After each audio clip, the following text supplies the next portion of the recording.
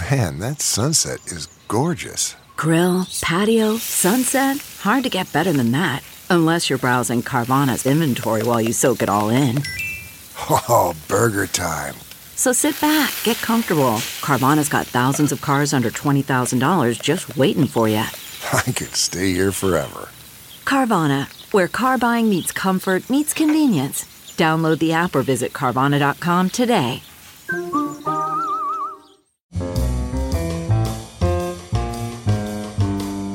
This is Merriam-Webster's Word of the Day podcast for April 11th.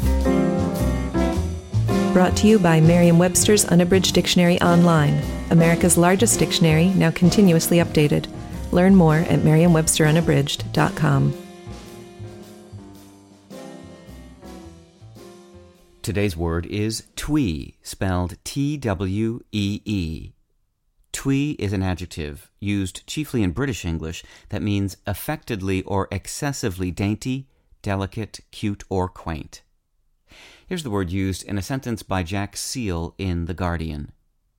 Some of the footage from decades gone by showcases amusingly twee TV staging and set design. Most adults wouldn't be caught dead saying, "Oh, look at the twee little birdie." But they probably wouldn't be averse to saying, "He went fishing with his dad. She works as a nanny," or, "Hey, buddy, how's it going?" Anyone who uses dad, nanny, or buddy owes a debt to baby talk, a term used for both the childish speech adults adopt when addressing youngsters, and for the speech of small children who are just learning how to talk. Twee also originated in baby talk as an alteration of the word sweet.